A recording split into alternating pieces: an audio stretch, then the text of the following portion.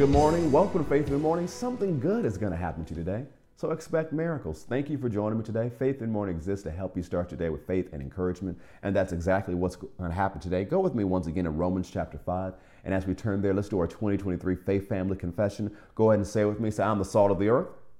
I'm the light of this world. Jesus said it, so I believe it.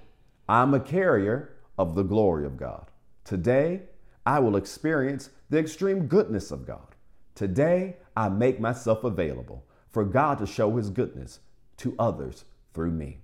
Today, I am increasing in influence. Today, I will see the goodness of God in my life. Today, something good is going to happen to me, so I expect miracles. Praise God. Go with me to Romans chapter 5 and let's pick up where we talked about yesterday. Through whom also, verse 2, we have access by faith into this grace in which we stand and rejoice in hope or the expectation of the glory of God. And not only that, but we also glory or rejoice in tribulation, knowing that tribulation produces perseverance. If you rejoice and you praise God in the midst of the pressure, your rejoicing is an expression of your faith. If you do that in the midst of the pressure will produce in you cheerful endurance. But that's only if you respond correctly. If you do not respond correctly in the pressure, it's not going to produce endurance in you. It may produce bitterness. It may produce fear. It may produce anxiety. It may produce a whole bunch of negative things that cause you to turn tail and run. The correct response to pressure will produce endurance. It will produce maturity. It will produce the cheerful endurance you need to couple with your faith to receive the promise and experience miracles every single time. And then notice what it says, what perseverance does. And perseverance produces character, and character, hope. And perseverance produces character, and character, hope. The Amplified Classic Edition says it this way. And endurance, fortitude develops maturity of character, approved faith, and tried integrity. And character of this sort produces the habit of joyful and confident hope of eternal salvation. New Living Translation says, and endurance develops strength of character, and character strengthens our confident hope of salvation. So the perseverance, the cheerful endurance that is developed as a response to your correct response to the pressure will produce character in you. Now, what type of character, what type of fortitude does God want to see in your life? Go with me to Galatians chapter 5. We're still talking about the force of your faith and the force of hope and love.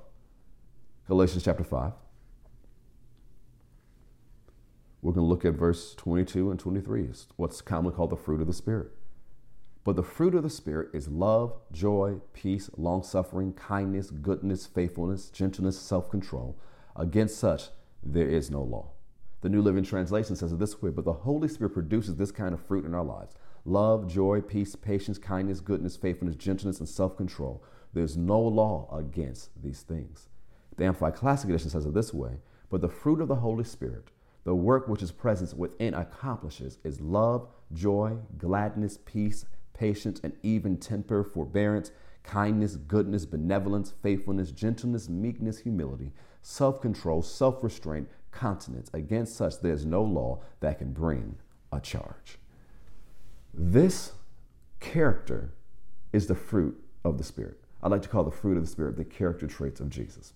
The correct response to pressure, you staying in faith and praising God, a response to pressure, you staying the course, even when pressure is applied, produces perseverance. And that perseverance or that cheerful endurance will produce in you the character traits of Jesus. You deciding to walk in love when someone's being nasty is going to produce the character traits of love in you. That love trait's going to grow. When that pressure is applied and you really just want to do anything else but what the Bible says, but you decide to operate in meekness and self-control, it's going to cause you to grow in those fruits. It's going to develop the character. You say, well, why is character so important if I really want my faith to work? This is an old Pentecostal saying that I'll quote often. You can't fire a cannon from a canoe. You can't fire a cannon from a canoe. Why? If you fire a cannon from a canoe, the canoe will sink. A lot of us are believing to release great forces of faith, hope, and love. but you can't fire it from a canoe. You can't take the power of a cannon and put it in the character of a canoe.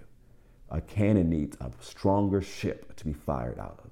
And while you're in this situation, while your perseverance is being developed and your character is being developed, you're setting yourself up to be able to handle the big guns of the Spirit, to be able to release more power, more faith, more glory. So don't give up. Although Satan meant this for evil, God will turn it for good. And as a result, you're going to walk in greater anointing, greater power, greater glory, greater wisdom, greater influence, greater favor. Don't give up. Your best is yet to come. Go ahead, say out loud and put it in the chat. Say, my best is yet to come. Come on, say it out loud. Put it in the chat. Say, my best is yet to come. Know that something good is going to happen to you today. Expect miracles. I love you so much. I'll see you next time on Faith in the Morning. God bless.